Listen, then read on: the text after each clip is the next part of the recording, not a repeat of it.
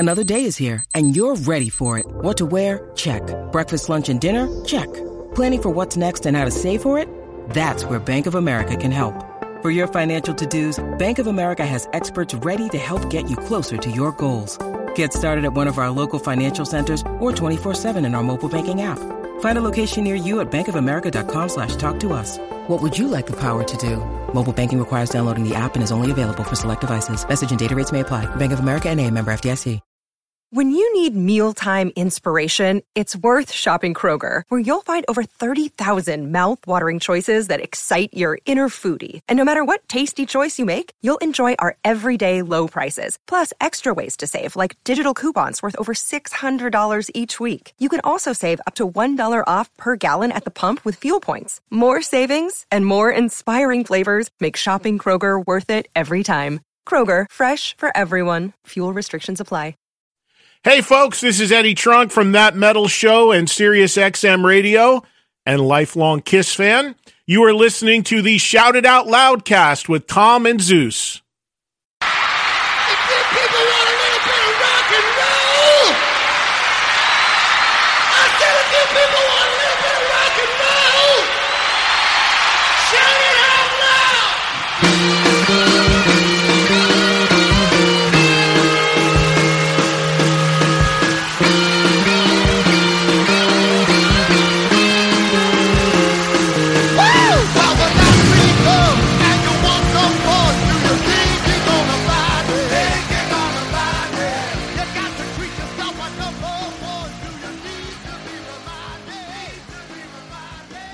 After all this time, I still use the outline to that just sounded like that bird sound and Jerky Boys. They go down, they swoop down, they swoop, they go, and they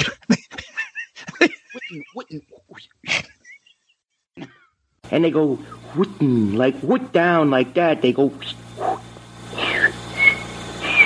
they swing down like that. And they go, gark, and they scare my horsey. And then my horsey, when he got scared, he booted me across the barn because he was angry with the birds. They're wild birds. They go, kiar.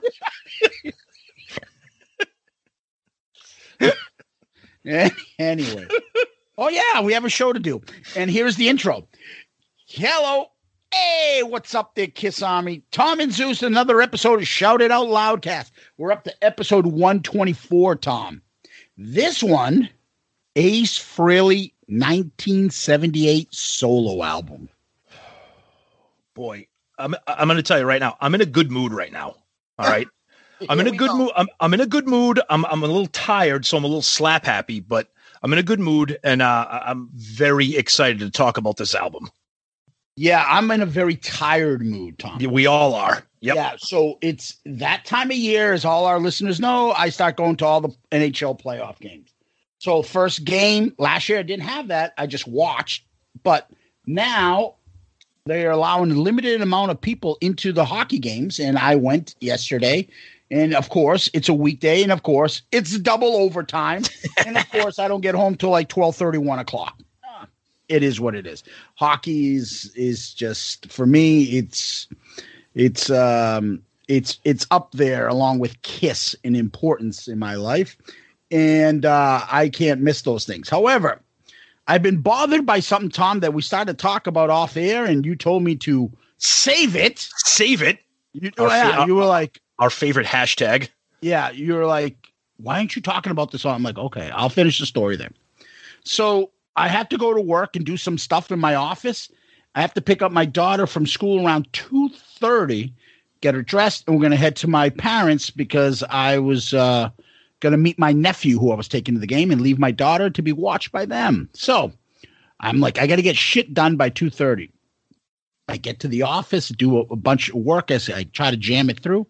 But I'm on my DDPY kick, thanks to Chris Jericho, my DDP yoga, which actually has worked. I feel better, Tom. I feel healthy. I can stretch. I don't have to do like a math fucking theory to figure out how I'm going to put my socks on in the morning without being in aching pain. Now, for our listeners, that's the Diamond Dallas Page Yoga, DDPY, right? Yes. And it's like, it's great. I started off with the fucking grandpa phase, so I can like slowly integrate myself into him. And I'm like watching the videos. I'm like, dude, if anybody could see that I'm watching the people like demonstrating what he's doing are like fucking like 90 or been like people like major problems. And then me, I'm like, I got to start from the beginning. I need fucking simple shit. And it's been working, but the yoga stuff really works. And like I feel healthier. I wake up like all this. So I have to get this workout out done before I go. I got to fit it in. So I don't eat like shit before I have to work out. I don't even eat breakfast regardless. Yeah. So I have to get this thing. I come home around 12:31. I'm like, okay, this is a half an hour workout. I got to get this in. Now I'm done. And I called and I came real close to the deadline. I'm like, shit, I got to pick up Ty, but I got to eat something. So I go to my fridge and I'm like, okay, well, I have deli meat that I got from the supermarket. I'll make a quick sandwich, like an Italian sandwich before I leave. Big mistake. Oh, boy. Here we go. So we got a little ham. 2 weeks ago, it was you puking. Now this week, it's going to be something else. Here we go. But adventures in Zeus's gastrointestinal issues here. So, you got a little ham. You got a little provolone. You got a little Genoa salami. Not salami, Genoa salami. So it's like Cole cuts.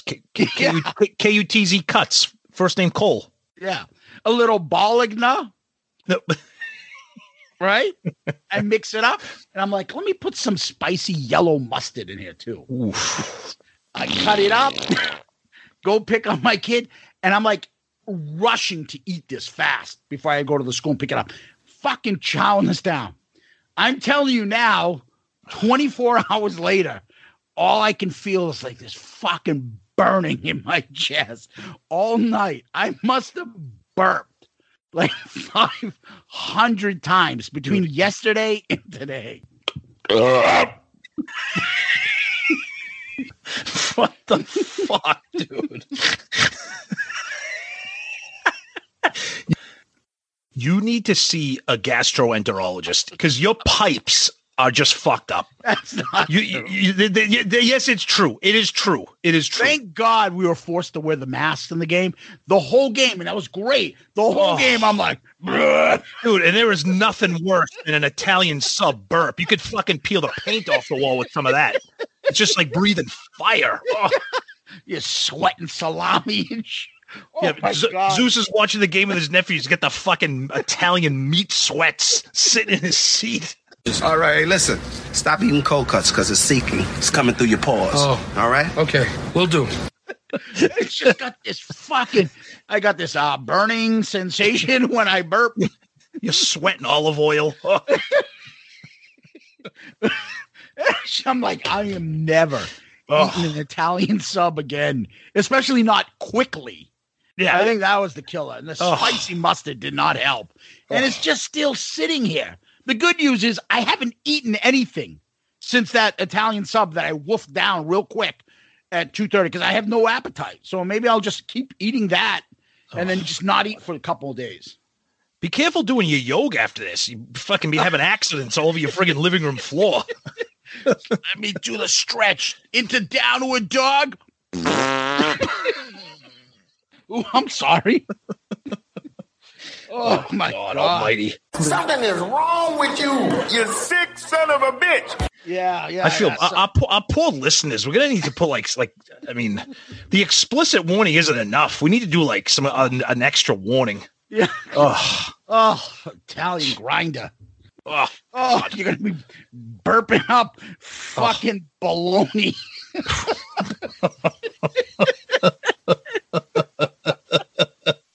Hey, hi, nice to meet you. Pew. So if you hear a loud interruption during this episode, you'll know why. It'll be like Gene in the extreme close-up video. Yeah. We thought a bum came in. It was Ace. It was Ace. Oh man. Yes. So getting back, steering the car back into the lane. As always, Tom, we always go back to last week's episode. What did we talk about last week? Last week we played Kiss Jeopardy with our friends Sonny, Hollywood Pooney, and our buddy Tony from Restrained. And we always go back to our Monday poll question, which was episode related. And this was based on one of the categories from Kiss Jeopardy. And the category was opening bands for Kiss. And of course, Twitter only allows 4 options. So we went with Styx, Night Ranger, Bon Jovi, and Slaughter. And I have to say, you people out there who voted are fucking insane. Explain to me how Night Ranger comes in last out of this group. That is absurd. I knew Bon Jovi would win. Yeah. It was kind of close. Bon Jovi at 35%. Styx comes in second. How? I've seen Styx, I think, at one of those concerts with like Tesla and something. I forget who played with them. Or REO Speedwagon. Yeah. 24% for Styx, 22% for Slaughter, and Night Ranger at 19. That's just ridiculous. Ridiculous. And then we had a lot of write-in votes for other opening acts here. A lot of people liking Slaughter and Bon Jovi. Those are the big ones there. So that was interesting. I just couldn't believe that Night Ranger came in last. I thought Night Ranger had a bigger following. And of course, comments, episode related, a lot of people talking about how much fun they have at the game show episodes because they just get zany. They go off the track. You know, I'm always scoring 0 on the Jeopardies because I friggin' bet everything and I get 0. Wrong. I was going to ask you, has anybody ever got a Final Jeopardy question right? I can't remember because they're always ridiculous. Pooney always comes 0 for 3 and you're 0 for 3 too. Yeah, because they're ridiculous, including this one. Steve got they're the host. Yeah, including this one. Kiss Animalize. What's the order that they're standing on stage? Come on, Sonny. Come on. I love you, buddy, but come on. Hey, Sonny Pooney, what a piece of shit that guy is. But no, people commenting on the questions, the categories, praising Sonny for the creativity, then people laughing at some of the craziness of some of the questions. Yeah. So a fun episode. We love the game show episodes, whether it's Jeopardy or trivia or whatever. Are you a game show lover? Yeah. What do you mean game show lover? Well, isn't that what it says? It says game show lover. No, it's none of this game show lover. I was calling about the ad for game show lovers. Yeah, game show lovers? What's a game show lover? What are you talking about, game show lover? This is announcing application for all TV game shows. Yeah, well, that doesn't mean lover, right? It doesn't say lover. Oh, that's what it says in the ad? No, it shouldn't say lover because I didn't print the word fucking lover. That sounds like pussy shit to me. What are you looking for? Yeah, if you don't know what that is, go check out the Jerky Boys. So, again, thank you to Tony for joining us. And yes, we don't like to say this, but thank you to Sonny for coming up with the creative categories and questions. Yes. So there's some Twitter stuff. Let's get, what do we got for Facebook? We want to move on to some feedback here because we got a big episode here. All right. So over on Facebook, Jack Pinocchio. C'è la luna menzumata, mamma mia, mamma di dare. Figlia mia, cosa dare, mamma mia, pensaccia tu. Siete figlia lo pesciaiolo, issu va, issu vena, sempre lo pesce in manatena. Se ci ingappa la fantasia dei pescioli a vecchiuzza mia, la pesce fritto e baccalà, uè compà, calamara c'è già catà. I love these Jeopardy episodes because I get to play along too. Only idea I have for these, could you make these a live stream or at least upload the live recordings to YouTube?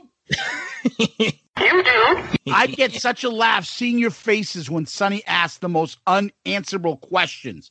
Ha ha. Great laugh with this one too. Yep. Our buddy Kevin Jepson. I love these shows. Damn, Sonny. Great questions again. I thought I was a Kiss fan, but I lost my shit listening to Tony's famous last words from Hide Your Heart. Yep. Michael Anderson, another great one on the books. Great to hear Poonhound, Gelato, Zorba, and Tony from Restrain. And we keep forgetting to thank for who we keep forgetting to thank for the intro music on our album review crew episodes. Apparently that's his name. It's all in quotes. Realize how little these guys know about our favorite band. And then Matt Wallace. Interesting episode. You forgot to ask one question, though. What smoke show's face does Sonny Bukkake Pooney want to take part in a Bukkake fest on? A, Bridget Fonda. Oh, Jesus Christ. See, I love our listeners. Fantastic. Yeah. Over on YouTube. Anthony Stratus. Great episode, guys. Thanks for the laugh. Mark Stewart. I love these episodes because I love playing along. Mr. Antonio 2005. Ooh, good name. Pandemic. Prosciutto. Preacher Paul demands an investigation. How old was Eric Carr when he joined KISS?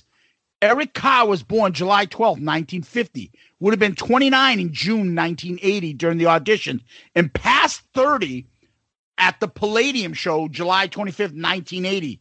Where did Sonny get 27? Is that info from his subscription to 16 magazine and Tiger Beat back in the day? They always had the BS info on the band. Great jobs with these questions. They were truly mental exercise in history. I made that point to Sonny because I know that he was born in 1950. So I'm like, he was 30. And he's like, no. And I remember because when they were talking about him at the Palladium. Yep. And apparently we found something later on where Paul in the band came up with the idea to say Eric was younger. So they made him 27. Yep. So that's probably where Sonny got that. Yeah, exactly. Yeah, so I think I should get those points back, Sonny, and I think you should have to be punished for that. Anyways, Marty White. Oh boy. Here's a question: if 117 fans dressed as Paul Stanley and 105 fans dressed as Gene Simmons at the November 15, 98 show in Albany, how many fans dressed as Peter Criss? Answer: 0. No one wants to be Peter Criss. Not even Peter Criss. Family Guy. Yeah, Marty, next one. I don't know if I have to read your next comment then. If you're going to be like that to my boy Peter. I don't think you can call me and talk to me like that. Yeah, I don't think so. There you go. There's that Italian sub visiting. He gets that specifically. I held it in so I could share with him what I think. Oh. Anyways, that's what I got there, Tom. Over to you. All right, let's look at some emails here. So we got one from our good friend Mike H. This is a good one here. My podcast player has the option to speed up and slow down the audio. Yep, most of them do.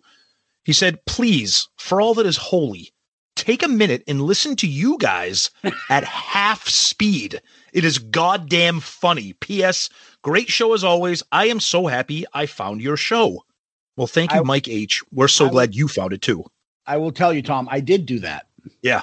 We sound like we're doing Ace impressions throughout the whole episode. It's awesome. It's hilarious. Yeah. And then do the flip side. Play us half speed fast. It's amazing. Yeah. It's awesome. All right. Next one we got here from our buddy Doug Middleton. Great job, gentlemen. The four of you have amazing chemistry and should do more episodes together. Do you like Kiss? Yeah. And then, of course, our good friend Tony Smith. Here's Final Jeopardy for you. The number of times Zeus got away with giving answers not in the form of a question. I counted 3. 1, the Peter of Color's Eyes on Rock and Roll Over. 2, when Eric turned 40. 3, the 7th track on Harder Than Hell.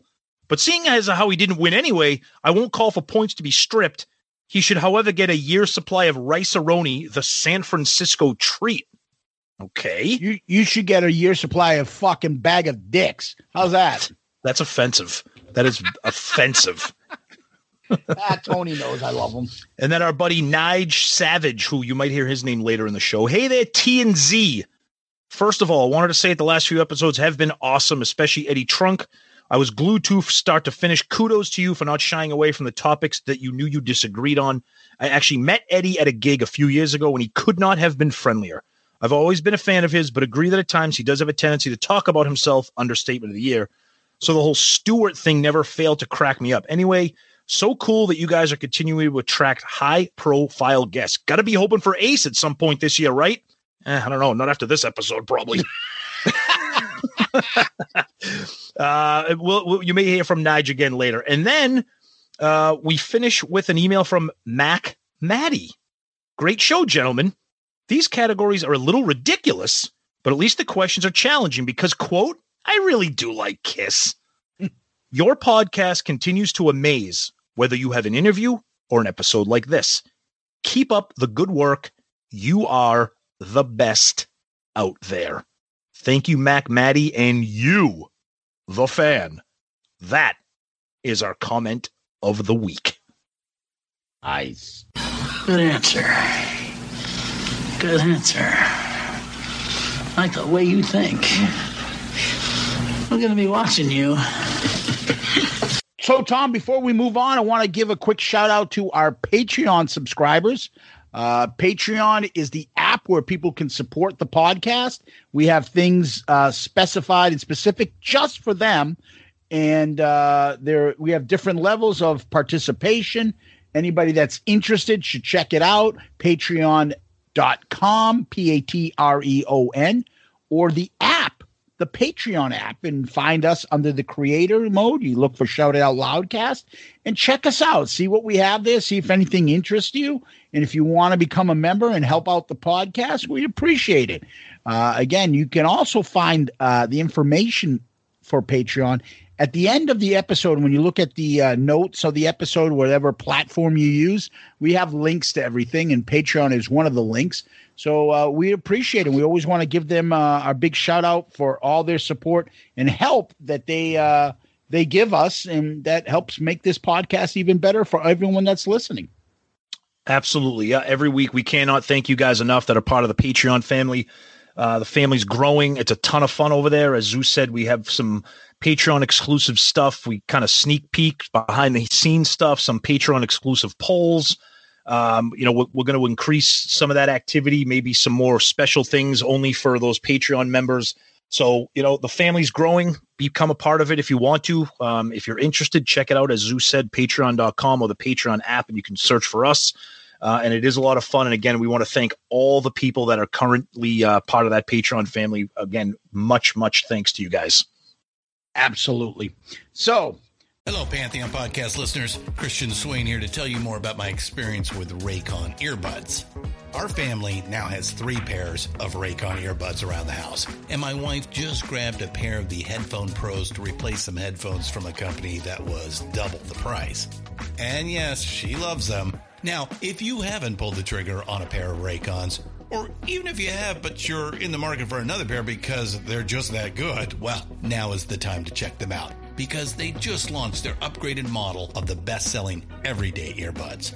With Raycon's upgraded everyday earbuds, now you also get active noise cancellation, ergonomic design, and multi-point connectivity that lets you pair with 2 devices at once. New quick charge function, 3 customizable sound styles, plus awareness mode. Available in a variety of vibrant new colors to complement any and all skin tones. I even have a pair of earbuds in a cool green color.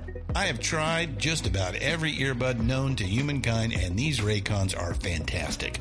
Seriously, if you've been wanting to check out Raycons, there truly is no better time. You're going to ask yourself why you didn't check them out sooner, and Raycon offers a 30-day happiness guarantee. So what are you waiting for? Go to buyraycon.com/Pantheon today to get 20% off your Raycon order, plus free shipping. That's right, you'll get 20% off and free shipping at buyraycon.com/Pantheon. buyraycon.com/Pantheon.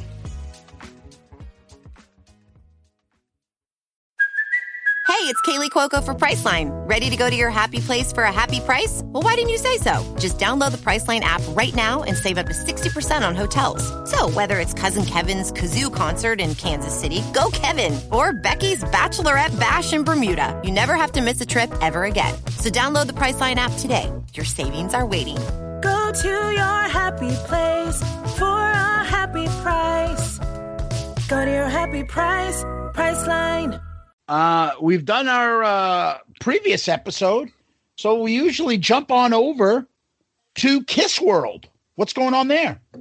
Okay, so there's a couple things going on this week. The big story here, it's not Kiss specific, but it's Kiss related, is the announcement of the fall tour with Alice Cooper and Ace Frehley. And we are going. We will be going to the September 21st show in Boston. And that's pretty exciting. That's exciting for multiple reasons. First of all, it's Ace, and Zeus and I have never seen Ace on a solo tour.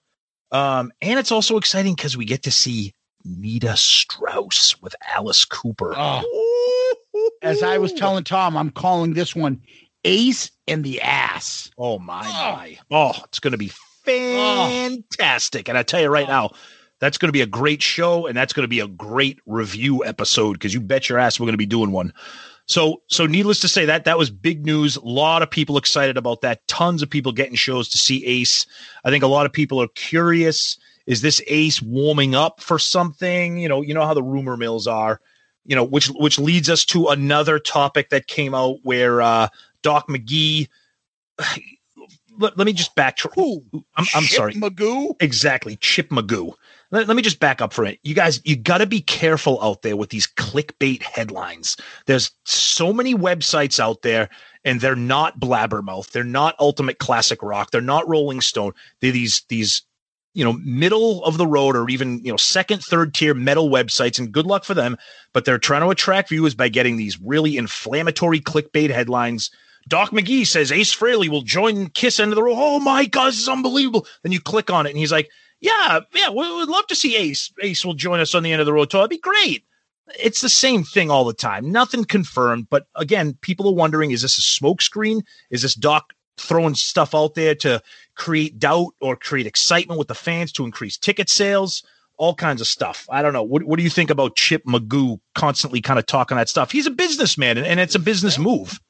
That's his job. He's to increase interest in the band. Exactly. I'm just wondering what Sir Paul thinks when Chip Magoo says that Kiss is 4 chords and bad lyrics. I was going to get to that too. Absolutely. Go to that one. I think he's going to get excuse me? Yep. Bad lyrics. Yep. I wrote Bang Bang You. Those are good lyrics. That was right. Yeah. When he said, Kiss has survived on 4 chords and bad lyrics. I'm like, dude, you're the fucking band manager.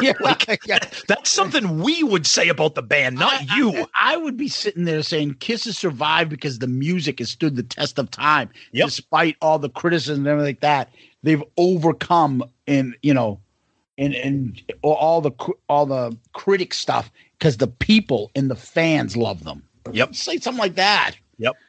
Fucking give into that shit. Speaking of the tour, too, it was just announced that some of the European dates now have been bounced to 2022, which again leads to people talking about, okay, what does that mean for us? Because the U.S. tour is supposed to start this summer. We have tickets for August.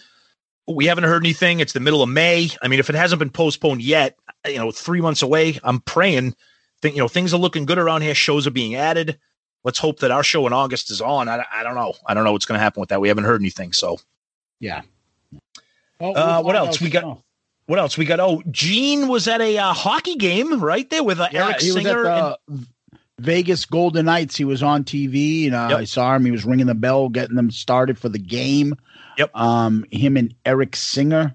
Yep. And I believe Brent Fitz was there too. He was also he was with that crowd too. I saw a couple people pointed that out. Yeah.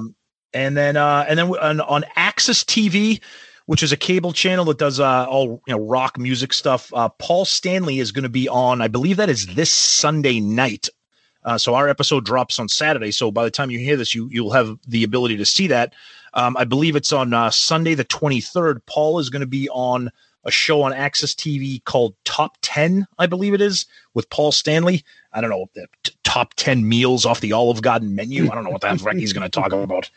But it probably won't be anything cutting edge. But yeah, that's a couple things going on in Kiss Roll. But of course, the big news everybody was talking about was the Ace tour opening up for Alice. So I know we've been kind of delayed in our usual release of these album reviews. But, we had a lot of exciting things come up, and we are back. In this album review, we decided we wanted to get another solo album done, and who better than Ace? Ace's 1978 solo album. Now, before I turn this over to Tom, I think of a couple things in 1978 solo album by Ace. I will say the phrase Ace Cult hashtag comes up. Yep. And the other is that my partner over here, you guys don't know how I feel, but my partner over here has been very vocal about saying certain albums are overrated in the Kiss catalog. Creatures of the Night and Ace's solo album are two of them that come to mind. Well, we got Ace coming up. So, let's talk about first thing that we usually talk about, Tom, your first interaction about this album. Okay, so I have kind of vivid memories of this. So the solo albums came out when we were 5, which to me is mind-numbing how like I think about what my son was doing when he was 5, which was like playing with Legos and toys and I'm sitting there collecting Kiss solo albums. Because that was the peak for me, like I was introduced during the Love Gun era. And then of course, Attack of the Phantoms or Kiss Meets the Phantom of the Park, all that solo albums. And I remember getting Ace and just of like everybody else staring at that cover and being like, what is this? And there's one song specifically that sticks out for me. And I'll say that now. We'll get into the track by track, so I won't give any details on how I feel about the track, but I remember specifically just being enamored with Speeding Back to My Baby. And I just remember that was the song that stuck out for me. And every time I thought of the Ace solo album, it was always that song. And so I have very vivid memories of getting this album and listening to it, and how I feel about it over the years and how I feel about it now. We will definitely get into that. Yeah. This album is funny. So I remembered it my first Kiss era as a kid, because I remember the solo albums back then. I remember the covers. And then I remember when I got back into Kiss, and I was the 6th grade, junior high grade. And I had friends that lived in the projects, Tom. Yeah. The Arlington projects. Yep. And I remember going to their house and them playing this. And what did they play? The exact same song. And I'll remember for them, like, listen to the solo. And he would like air guitar it. And I was like, wow, this is fucking awesome. Yep. And I remember them pointing out to me how Ace's was better than any of the other ones. Well, by around this time now, Ace Frehley's Comments coming out. And I told you guys that there was a time where Ace was my favorite member. And I got really into this. So I've played this album. I think I'm a little more familiar with it than you are. At least I've played it more. And over time, it has this kind of mystical, like, reverence in the Kiss world. Mm-hmm. And I've been dying to discuss it. Ace Frehley's 78 solo album, and we're here. I'm pumped. Yeah, look, we're going to have a lot to say about this. And just before we get into the album and, the background and, different things like that, we've said this before, and just a reminder, we've done Gene Simmons' solo album. We've done Paul Stanley's solo album. So we're going to try to stick to like this album specifically, because eventually we're going to do an episode on the solo albums as like a whole, as a topic. So we're not going to get into the whole background of what led to the solo albums. Like, this is just going to focus on like the album itself, because eventually when we're done with all of them, which guess which one is left after this? Peter. We will cover all that. So just kind of in case people are wondering what angle we're going to go on, if you have not heard the Paul or Gene episodes yet. So, yeah. So the first thing we do, Tom, is we talk about the cover. How about you start us off? We said this before when we did the Gene and Paul episodes. These are probably the 4 most iconic images of the band, the solo album artworks, these faces. And this one here, forget about the album or what you think about the album and the music. This, to me, is absolutely spectacular. That blue tint around his hair and around his eyes and his cheeks and his face is just, it's unbelievable. It's amazing. I absolutely cannot get enough of these solo album covers. They are so nostalgic for me. They remind me of being 5-6 years old when Kiss was at the top of the world. But this Ace one is absolutely just spectacular. The front cover. We'll talk about the back cover, but let's give our thoughts on the front cover, which to me, it's just one of the greats. One of the greats. Yeah, I love it too. It's a great picture of Ace. I love the tint, gives it that, the feeling that now is iconic when you see these solo albums. And he looks cool in this. And it's got the usual Kiss logo to the left, his name to the right. If you look, then it's got also the other stuff in the back that we're all used to and stuff. And then you get the poster, which goes to everyone. Part of the 4-part Kiss mural. Yep. And Ace's one has a little bit of interaction with the Star Child stuff too. Mm-hmm. A lot of the stars come into his. Yep. But I don't know. For me, I was never that big into the murals. I think they could have done them so much better. Like, they're kind of mystical and kind of like whatever. They should have done like a Kiss, like Alive 2 kind of a mural with like Gene's all fucked up. Ace has got his guitar. Like, this is kind of like cartoonish a little too much for me. But yeah, I always thought the artwork was interesting. It was definitely a little odd. I liked it because it was different and because it was odd at the time. But in retrospect, now I have the 40th anniversary solo albums vinyl box set. That's right. Which is by far one of the most unbelievable Kiss items that I have in my collection. It's got all 4 albums. Each album is colored vinyl for each corresponding member with the fold out posters that all go together to make it one giant thing. So I see what you're saying. The artwork is odd. It's definitely a weird kind of style, but it's unique. And I like it because you only find it in the solo albums. You're not going to find those posters or that style of artwork anywhere else with a Kiss item. But yeah, I know what you mean. It would have been cool if it was like some kind of puzzle that was related to the Kiss, like Alive 2 or something like that. But it is unique. I think it's cool. Yeah. And for me, I just think that when you add these things together, you put the posters together, it is kind of something different. And I like it because it just is part of the theme that you're tying all these together. Exactly. So, yeah. And, on this one, Ace specifically thanks Jeanette Frehley for all her love and understanding. That's his wife. Can you imagine being married to Ace? Holy fuck.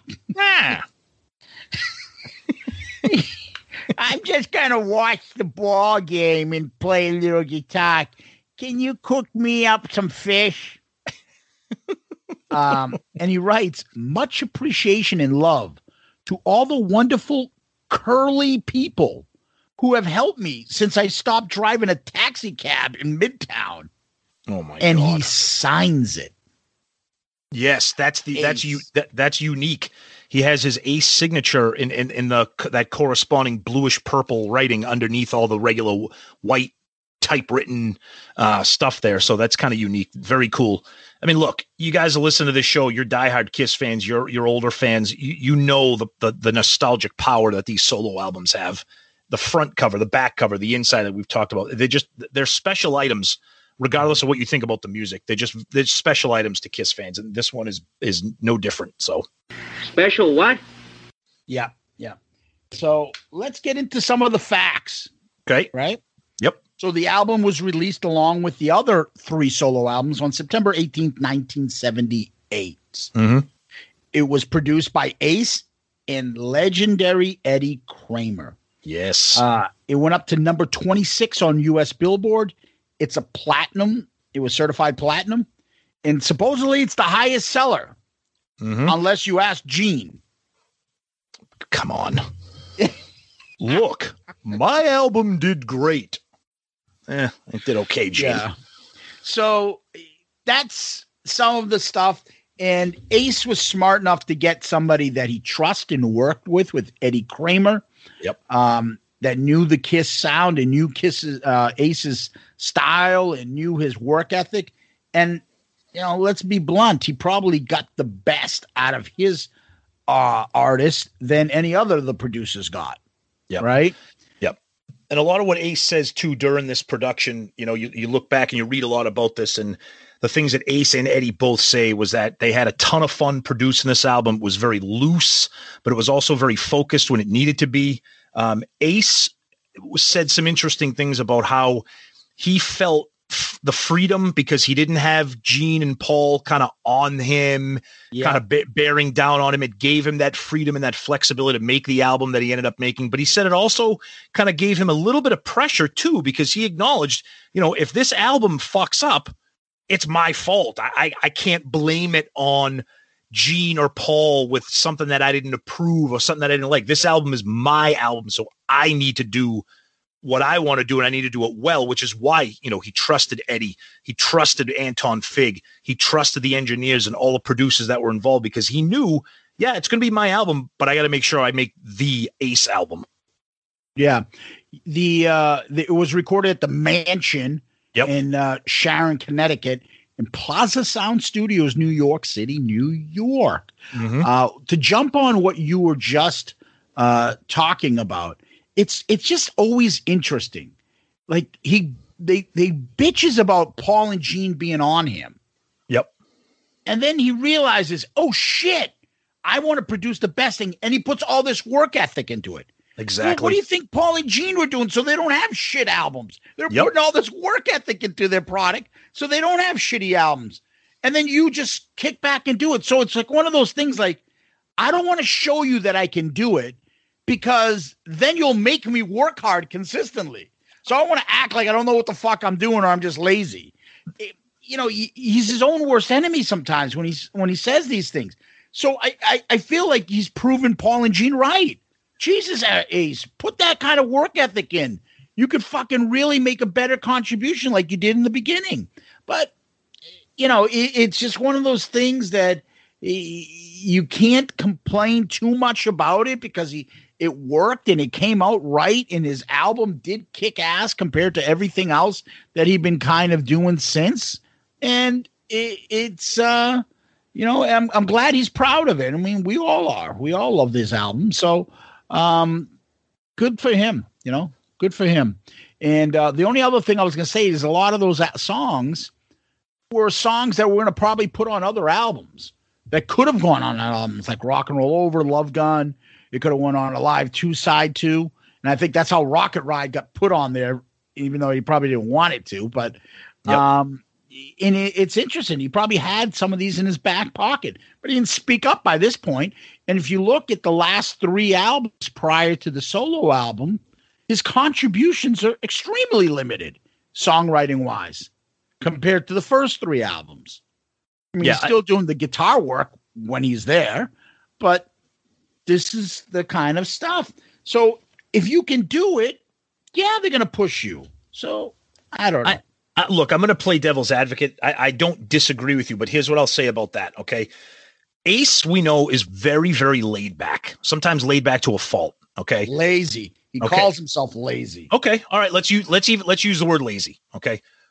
We know how Paul and Gene are. Very, very overbearing, very specific, very demanding, sometimes to a fault. Mm-hmm. Okay. When Ace is on his own with Eddie Kramer, he puts an album like this together. But let's look at some of the songs on this album here. I mean, without getting too specific into breaking down the tracks, probably 80% of this album, Paul and Gene would be like, it's not going on a fucking Kiss album. What are you, crazy? We're not putting these songs on a fucking Kiss. These songs don't belong on an album. These might be good for you, but this is not the kind of music we want. We come from the Beatles and the Raspberries and the melody and the harmony. Then this has none of that. We don't want this on here. So in his mind, he's probably like, look, I'm not going to get into a pissing match with these guys who probably already don't like me. So hey, go ahead. I'll fucking do Shock Me and then fucking see you later. Leave me alone. I'll do Rocket Ride on Live too. And now that you guys aren't up my ass, now I'm going to make the album that I want to make that's going to fucking kick ass, and everybody's going to figure out that it kicks ass. That's my way of looking at it, but I do see your perspective as well. Okay. Yeah. I mean, another thing too, speaking of Ace's work ethic and how he really elevated himself, with the exception of the drums, he plays pretty much friggin' every instrument on this album. Yeah. Plays the guitars, the 12-string guitar, the double neck guitar, bass, synthesizer. He's doing everything. And you're right. Paul and Gene are like, motherfucker, if you had this in you, where have you been? And you wrote all the lyrics except for the cover. Yep, exactly. So, I mean, it's an impressive work by Ace, whether or not we like it is different, but you can't deny the effort that's put in here. This is not a lazy album, whether you like it or not. And it's extremely well produced. Yeah. So, ready to get into the tracks? Let's do it. All right. First track. Here we go.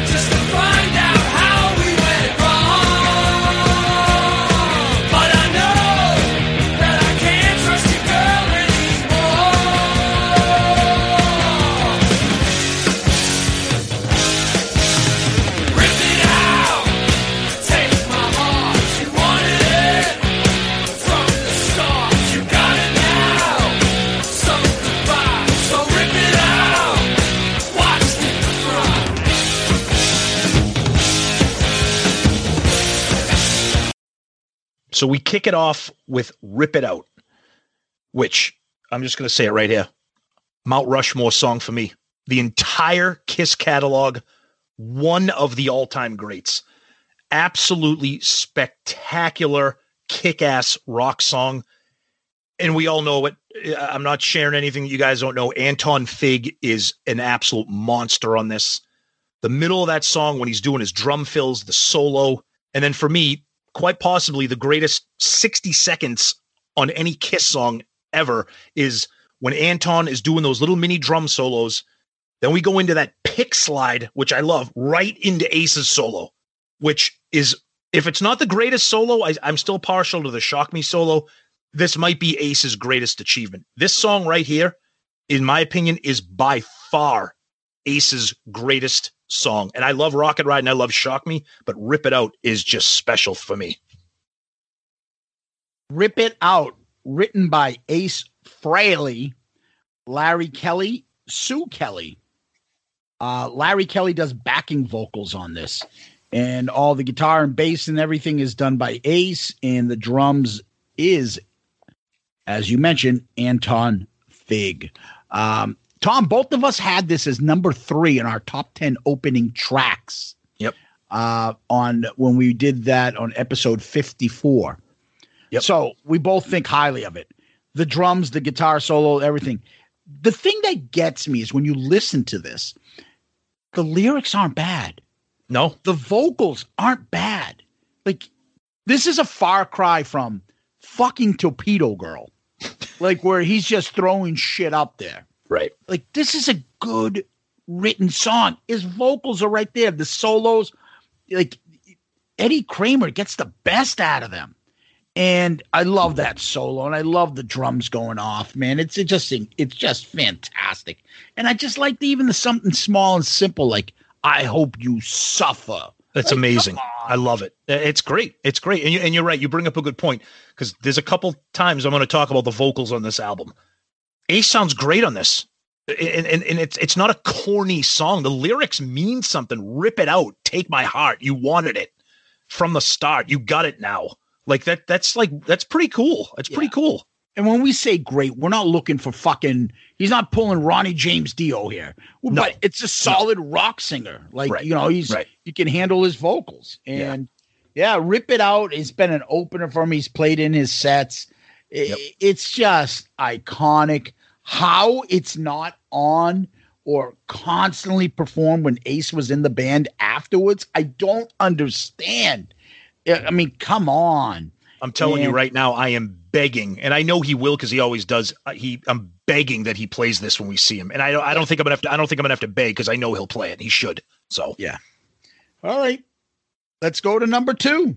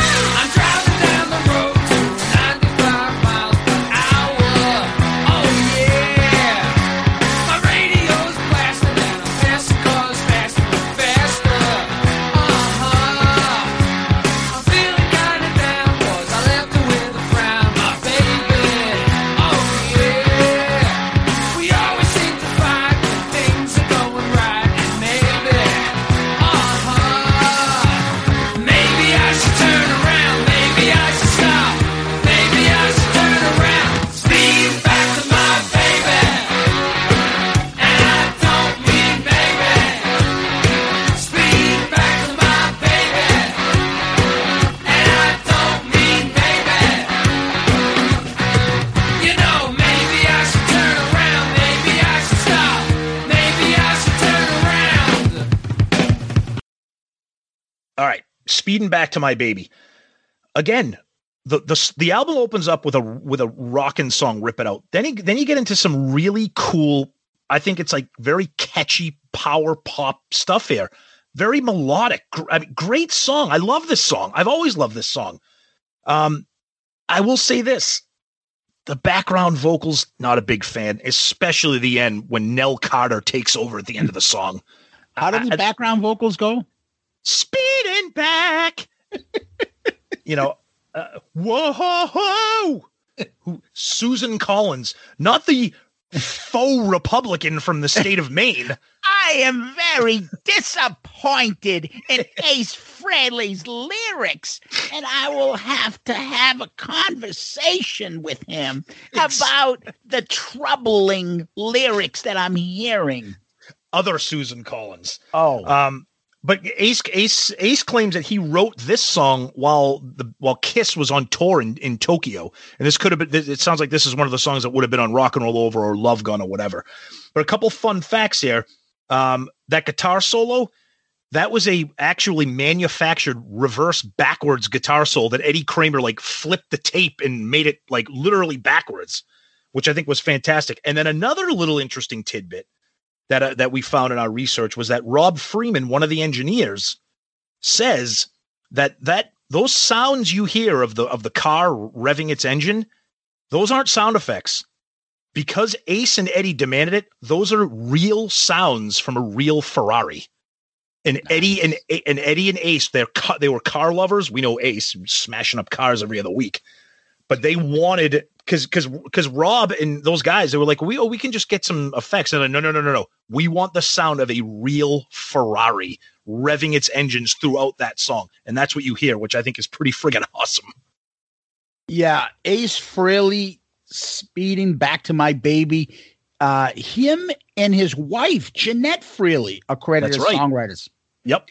The first thing I think of, as I said, the story about the album is that guitar solo. And that solo comes in. It's awesome. Yep. The guitar intro. Awesome. Oh my God, that's fucking awesome. David Lastly and Susan Collins, who's very troubled, has got the backing vocals credit on this album. Another very good vocal performance. Fucking lyrics are great. Yeah, I could do without the fucking Nell Carter part in this. But, yeah. And he also has, I've always said this over the years, anytime I sing this song to myself out loud, he has a very New York accent on this one. I'm driving down the road doing 95 miles per hour. Oh yeah. Yep. It's just that Paul Stanley New York accent. Per hour. It's a per hour I do it. Almost like Arnold. I'm driving down the road doing 95 miles per hour. Oh, Stop it. Stop the Ferrari. Stop it. My radios are blasting and I'm passing cars faster and faster. Oh, yeah. And I don't mean maybe. Stop it. Stop shouting. I'm not deaf. Here we go. Here comes a new bit. Arnold singing Kiss songs. Kiss lyrics. Oh my God. Speeding back to my baby. No, I don't mean maybe.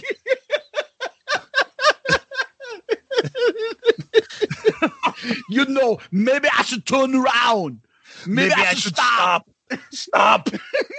Stop it. Shut up. Here we go. All right, let's back up for 1 second. Now, I just want to say this. So yeah.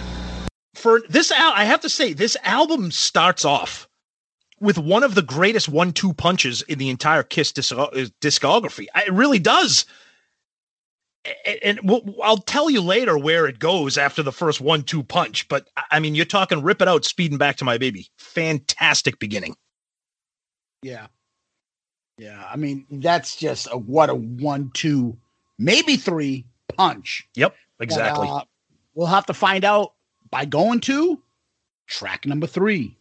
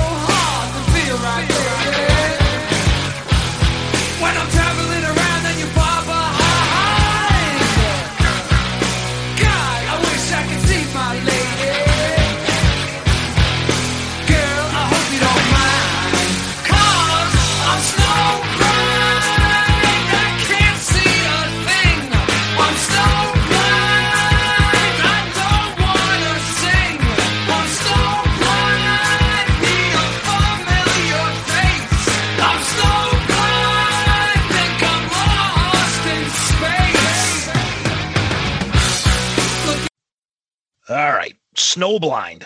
So you start off with a rockin' tune. You go to number 2, a little power pop here. Now you're getting into like some kind of psychedelic rock shit. So you're showing right off the bat Ace's versatility. You're showing his talent, all the different things that he can do. The thing about this song, I think the music is awesome. I think the music is really cool. It's got a cool riff. It's got a groove. I love the effects, what the guitars are doing. And then this happens a lot during this album.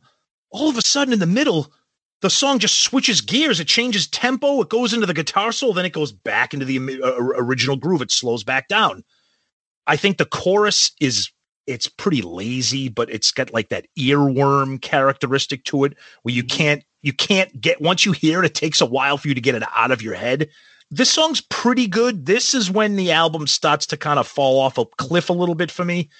This is okay, but it's not great, but I like the music.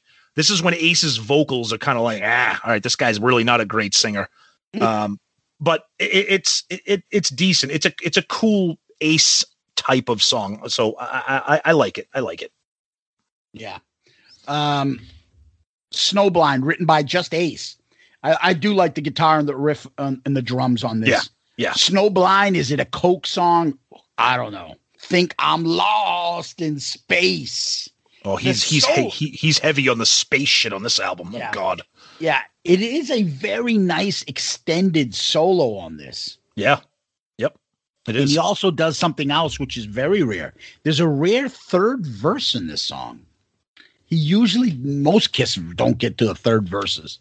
Yeah. But there's a rare one that he actually does. I like the song. I think it's just kind of like, it's a good plodding along song. I don't know if the distortion was there or any other stuff and slowed it down a bit, be a little bit of a grungy type song. Yeah, that's actually true. That's actually true. And getting back to the third verse thing, they should make them more rare. I don't need a third verse from an Ace song. Sorry. That's no good. All right. Let's go to song number 4.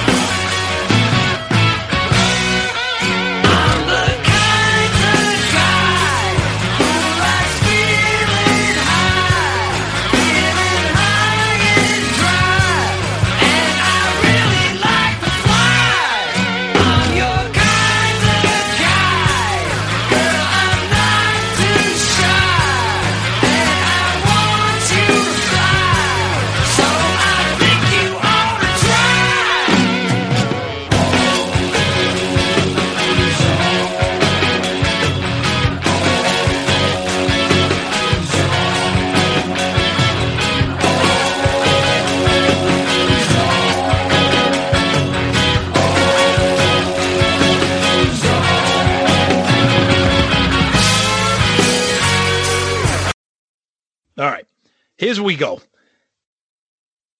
With a song like this, Ozone, it is impossible for anybody to tell me that this is the best solo album because this song is a sonic disaster. And let me just start off here. It starts off pretty cool. The music is kind of cool. Again, there's a laid-back vibe to it. It's got some acoustic guitar overlays going on. There's some weird effects going on. But the lyrics, are just horrific. The vocal performance is just horrific. There's no chorus. It's just him, ozone. It's just fucking, it's brutal. And then again, there's a time change tempo in the middle of a song. It's for the solo. Then it goes back again. But that song, you're only halfway through the fucking thing. That song continues for like another 2 minutes. To quote Arnold, stop it. Stop the ozone. This song should have been literally 2 minutes long. The fact that it's almost 5 minutes is a killer because it's not a good song. Ozone, written by just Ace. This is one of the few songs where Will Lee plays bass on. Go ahead. It almost sounds like there's a slide guitar going on there. Almost. Yes, I can kind of see that. And I feel like this is a jam that Ace tried to make into a song. I could see that too. Yeah. Right? Yeah. Yep.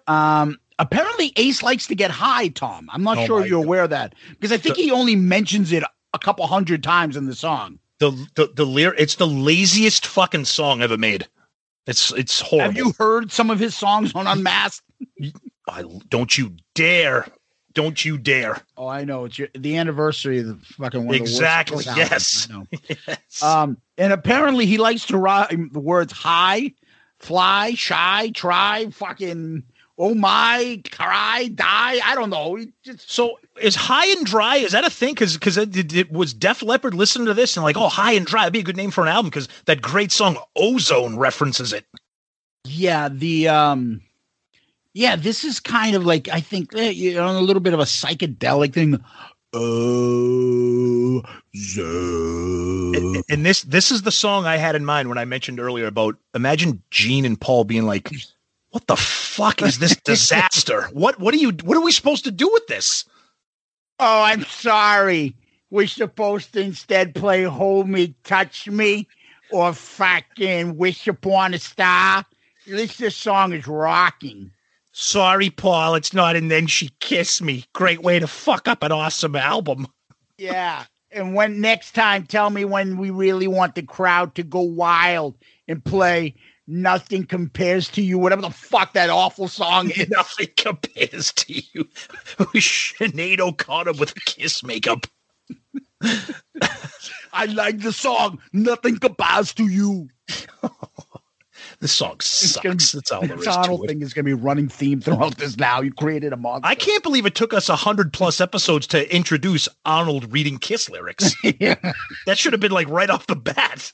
You have no idea, guys, how long since those Arnold prank calls went on. Fucking the soundboards. We were fucking. I have skits of those memorized. Yep. Let me talk to your mother. Yes. I don't have a mother. Why not? I'm going to ask you a bunch of questions. The one that answered immediately. Who's calling?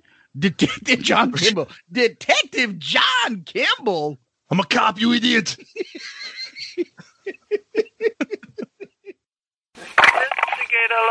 Good morning.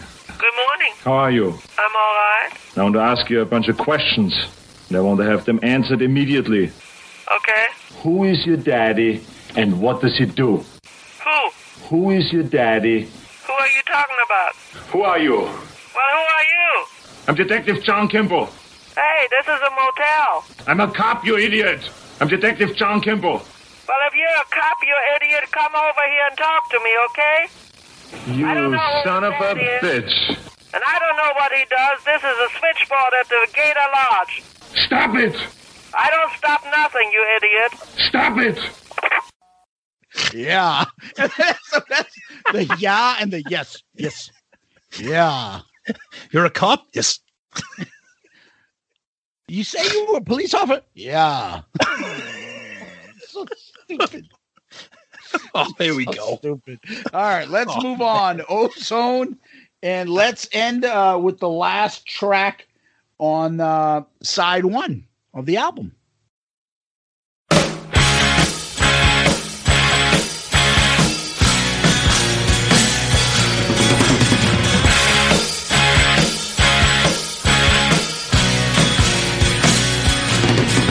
You're breaking my heart. I'm falling apart. You make me crazy, crazy. You're breaking my heart. I don't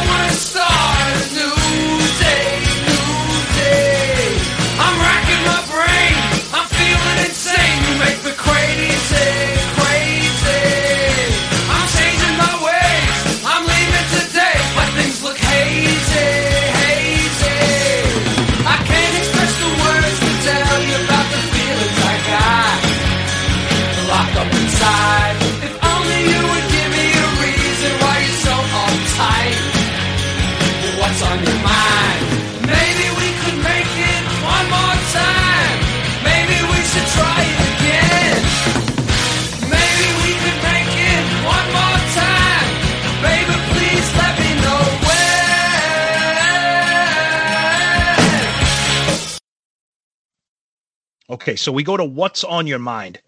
Great tune. Love this tune. Great power pop groove. Catchy. Ace singing again pretty well. Pretty cool lyrics. I like again, another song that has that acoustic overlay on top of the main riff. Kind of a little heartfelt here, good lyrics. It's definitely not Ozone. This is a good song for me. This is a standout track. And when I hear this, I think to myself, was this kind of like planting the seed for what was to be Talk to Me on Unmasked? Kind of like that power pop relationship type of song. Like, this is What's on Your Mind, and Talk to Me, it's kind of the same thing. Like, talk to me, what's on your mind? So I feel like maybe this is kind of written around the same time, or he kind of was feeling the same things as he was putting those songs together. But What's on Your Mind? I think this is a standout. And again, it's amazing the versatility that Ace shows, whether it's good, bad, or indifferent, how he goes from a steaming pile of shit of Ozone to a really catchy power pop song. And What's on Your Mind? I think this is a standout track on the album. What's on Your Mind, written by Ace Frehley.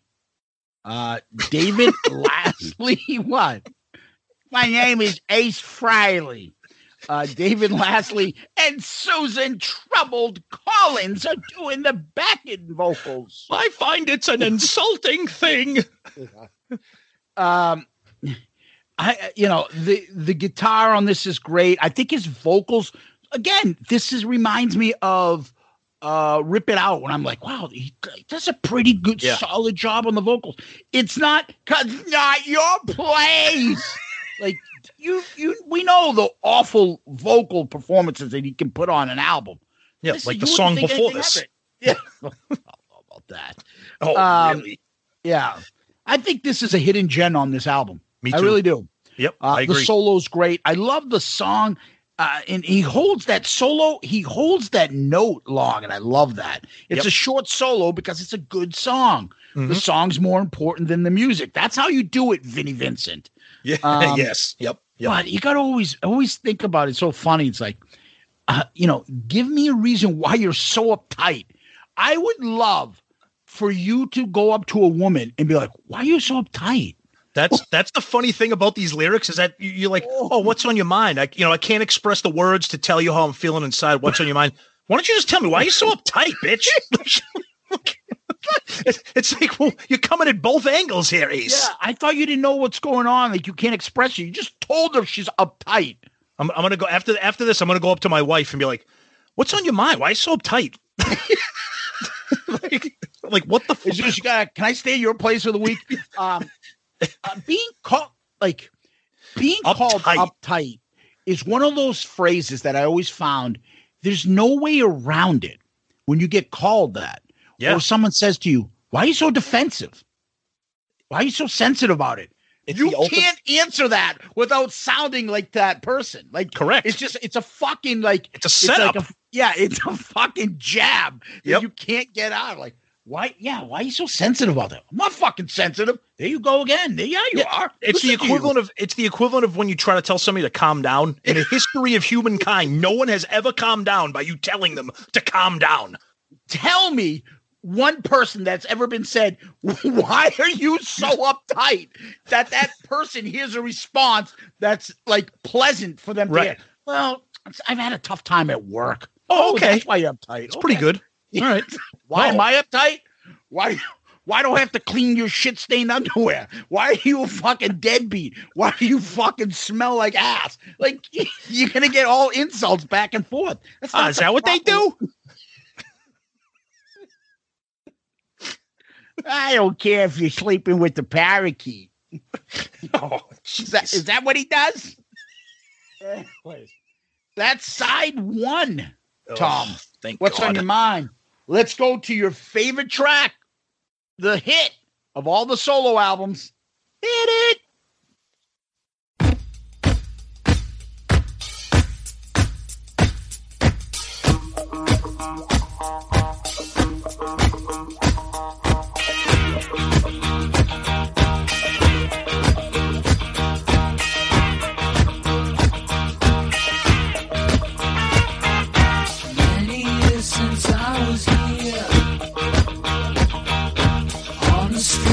I was passing my time away.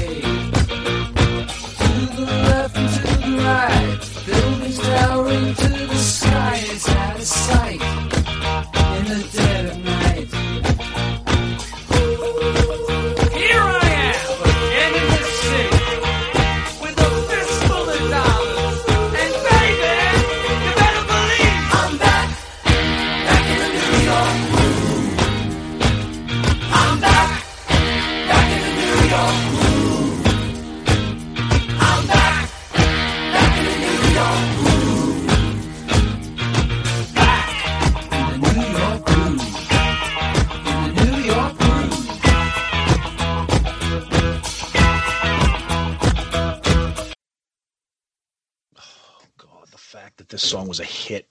People, stop it. New York Groove. I'm back. Oh, many years since I was here. You can't tell us. How does he sing that and when he performs that live? When he points at himself. You guys go watch the Largo 1979 live show. Go on YouTube. When Ace singing New York Groove, you'll see what we're talking about. With his knees bent, his fucking crow feet pointing. He looks like he's about to tip over. and he always has to stick his hand up. Yep. Put a sideways thumb and point to himself because we don't know who he's talking about. No, we don't know who, because when he says I, we're not sure who he's talking about. Many years since I was here. Brutal.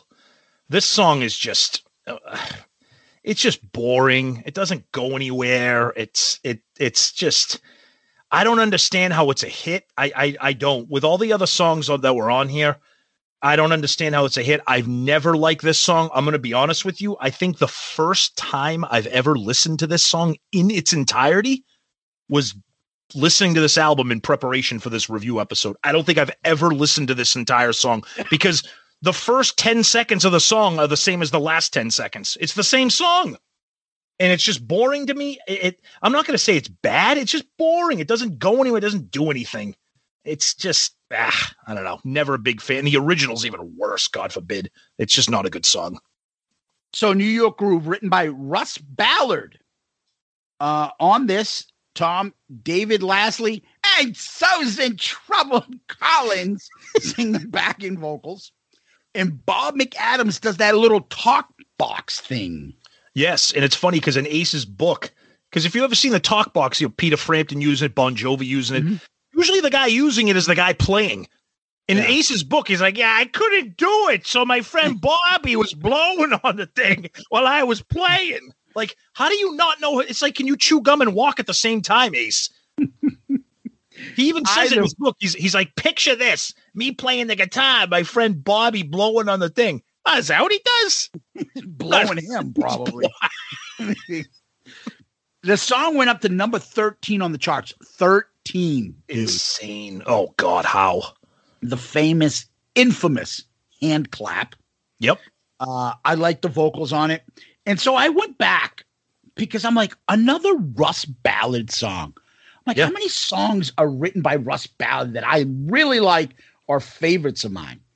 So I just wanted to go through this. There are 3 Kiss kind of family songs. Yep. I'm not saying I like all 3, but there's this song. There's God Gave Rock and Roll to You. Mm-hmm. And there's Into the Night. Yep. Which was on Frehley's Comet, his first video and everything. Yep. Then he also did Free Me by Roger Daltrey. Remember that's that right. song? Yes. Okay, I didn't know he did that. Yep. But he wrote 2 of my favorite Rainbow songs. Okay. Since You've Been Gone. Awesome song. And I Surrender. Yep. Good song. Yep. Oh, fucking awesome.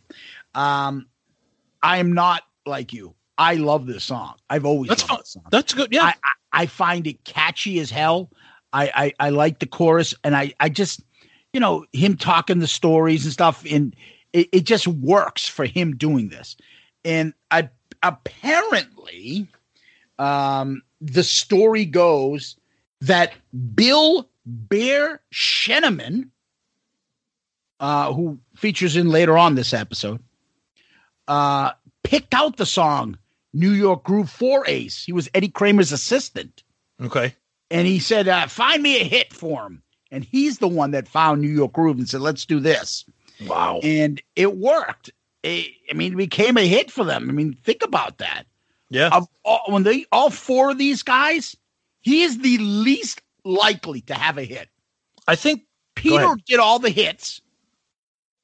Yeah. They're big hits. I mean, he just had done Hard Luck Woman, which went on the charts. He had done their biggest hit, Beth. So you could say, maybe a ballad from Peter. Paul does all the big vocals. And then Gene brought in all the celebrities to come in and do his. Fucking, they didn't even expect Ace to do this. And he pulled it out. Good for him. Look, the song to me, it's just a boring song, and I get it. It's not bad. It's not a bad, unlistenable song. I think the thing that's crazy to me, and we've already said this, so forgive me for repeating myself, but of all the songs that were on these 4 solo albums that were spectacular songs, whether it be Radioactive or Rip It Out or Tonight You Belong to Me or whatever, how this became the standout track, I don't get it. That's the thing I just don't understand. Because it was more popish. I think that's it, especially of the era. It was very late 70s sounding. So, and I think that helped him. So, I mean, how many really rock songs did Kiss make the charts? It's true. No, you're right. No, you're right. Songs that made the charts high, right, were the ballads. Right. No, it's true. I mean, it's a catchy song. So, all right, let's go. Next song.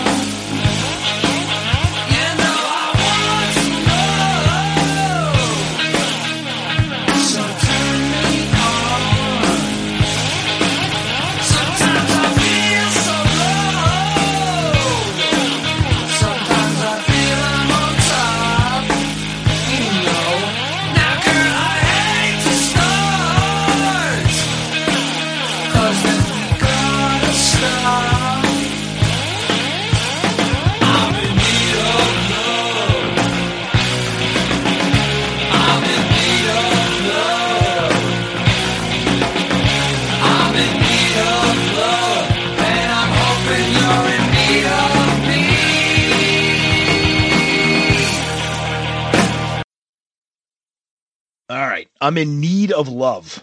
Okay. The music on this, very cool. I love the effects. I like the instrumentation. I like how Ace kind of talks after he sings a line. Like, I think that's kind of catchy. And again, for the third time, another crazy time change in the middle of a song for the solo, and then it goes back. But if I thought Ozone had horrible vocal performance, this to me sounds like late night drunken Kiss Cruise karaoke that we may end up doing. I need some love. It's like it is. So give me some. Bow, bow, bow. It's like, it's just so bad. It should have been. He was saying like he was mumbling stuff under the lyric afterwards. Yeah. He would say something.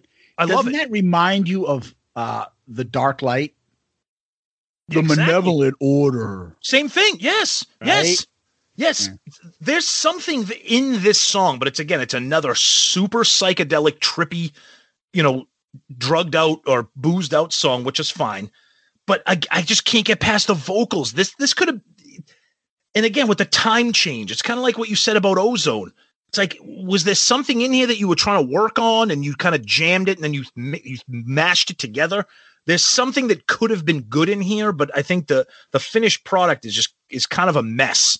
And his vocals are just very difficult to get through on this one. I'm in Need of Love, written by Ace. Will Lee plays bass. One of 3 tracks he does this. There's also, after every line, there's some sort of guitar accent that he does. I love that. I love those effects. That's pretty good. The drums are actually pretty solid. Yep. And the solo is pretty decent, though. It is. It's got that weird opening before the song begins, right? Those effects, again, I like it. Yeah.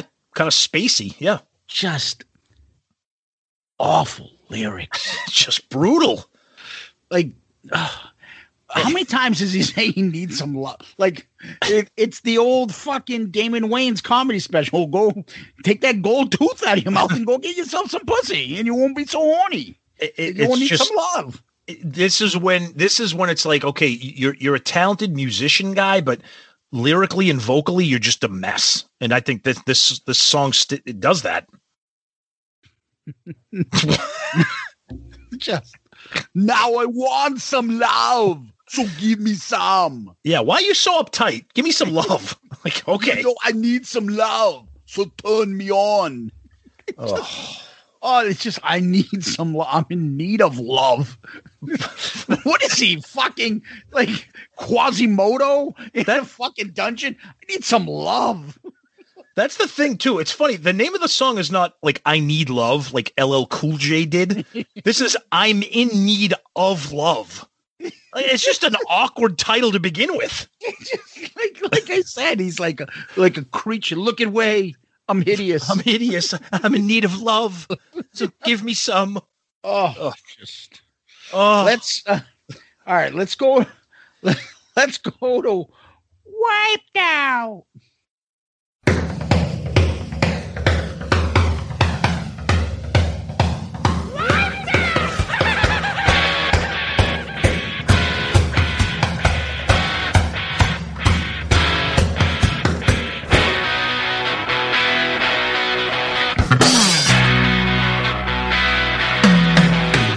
Went to a party dressed so smart and cool as two could be. Knew I could make it, knew I could shake it, loose and fancy free. So I went to the table, reached for a bottle and poured me a glass of wine. Took a few sips and looked around. I was feeling fine, moving right along, coming on strong. I was getting drunk. Next thing I knew, I looked at you. I was blind as a skunk.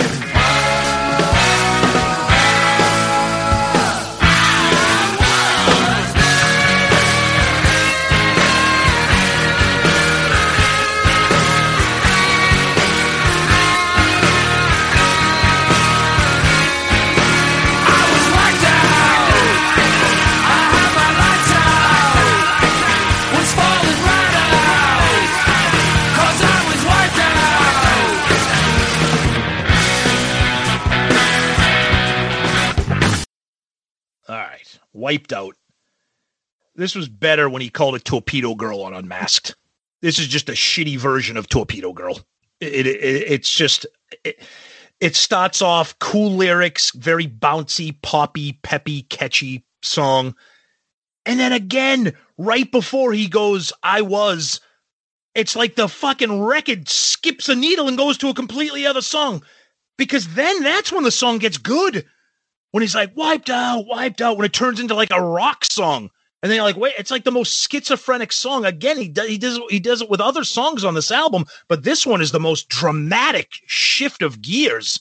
And it's just, to me, it's very disruptive to the listener, where you're bouncing along with the vibe of the song, and then it just completely does a 180, and then he goes back to the bouncy song. It's just too jarring for me. And again, I don't know, was he trying to mix two things at once?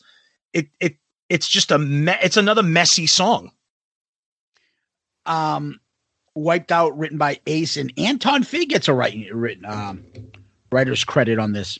Will Lee is on bass, the third and final bass performance by him. I love the booze references. Me too. Song. Me too. The thing that it's another one with the rare third verse from Ace. Yeah, no. I've always liked this song. I really liked it. Okay. It's got those. I think it might be his best vocal performance, and this is why.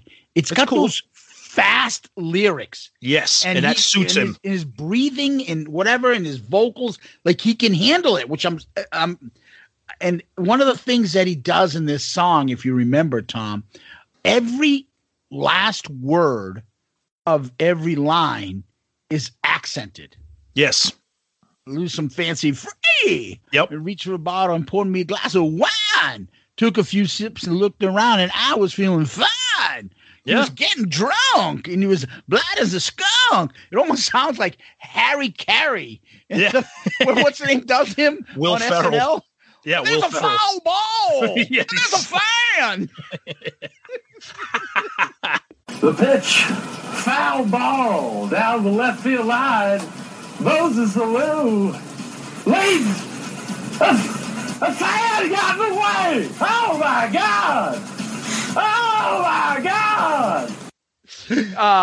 It's just I like it. I think this is a fun song. I love all the booze references on there, and I think he had some fun with this, and you can tell. Never would Paul allow that shit probably back then on That's on what, a Kiss that's album. again. That's what I'm saying. Can you imagine him presenting this and be like, "What the fuck? There's like 2 or 3 different songs here at the same time. What do you figure this out?" And he's like, "No, this is the song."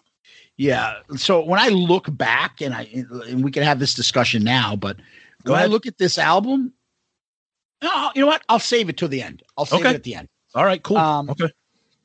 Let's go to an instrumental and close out the album.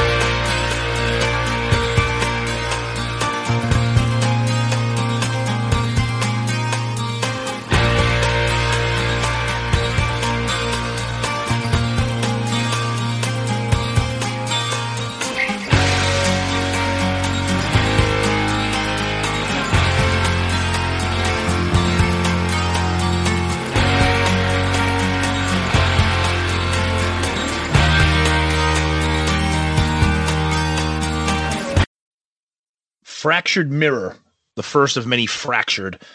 We've said this many times on primarily the album review crew episodes. I'm a big fan of instrumentals if they're done well.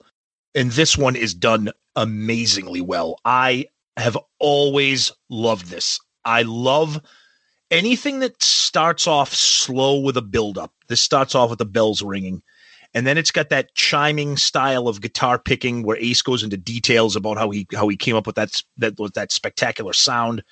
And then you kind of get the drum with the not from Ooh Wee, What's Up With That with Keenan Thompson. It's like Thank you for joining us on What Up With That. What a big show. It's going to be audacious. It's going to be vivacious. Going to be tenacious. Going to be flirtatious.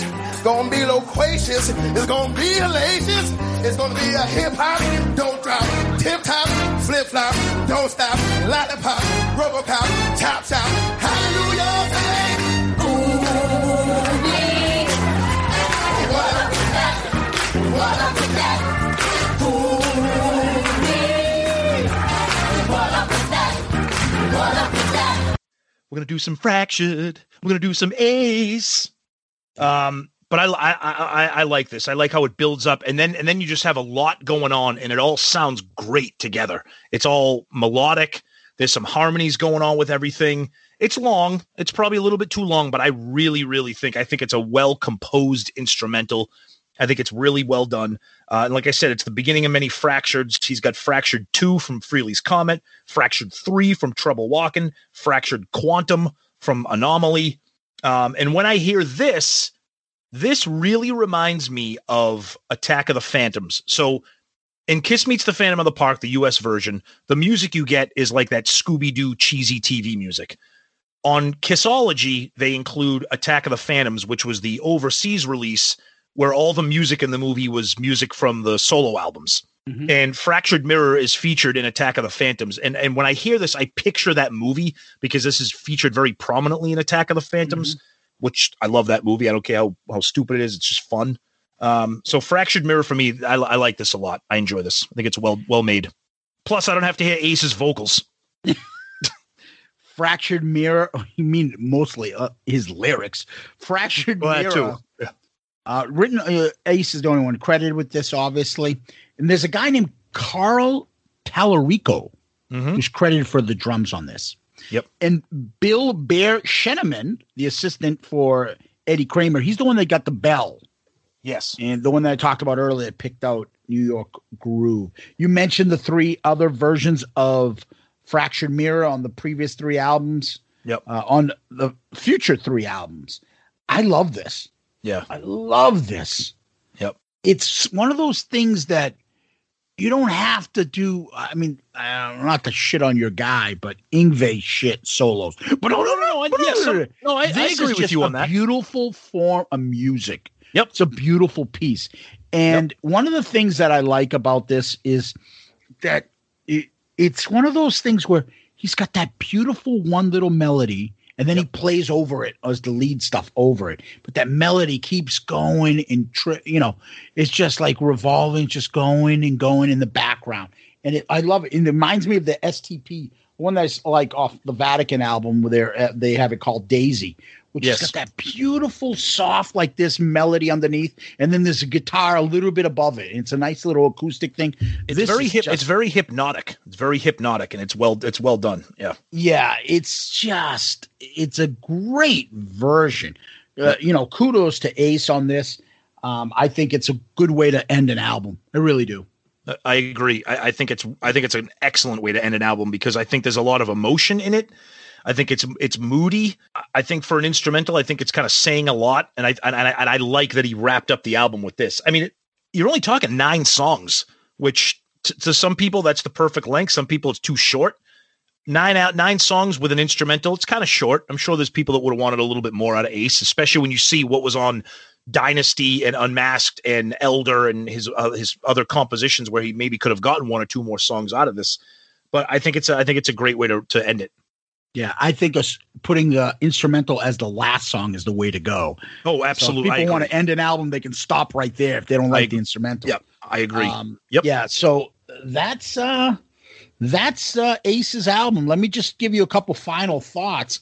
One of the things I was mentioning to you, and I said, I'll hold it when I did Wiped Out, was how many of these songs do you think that Paul and Gene would allow on a Kiss album?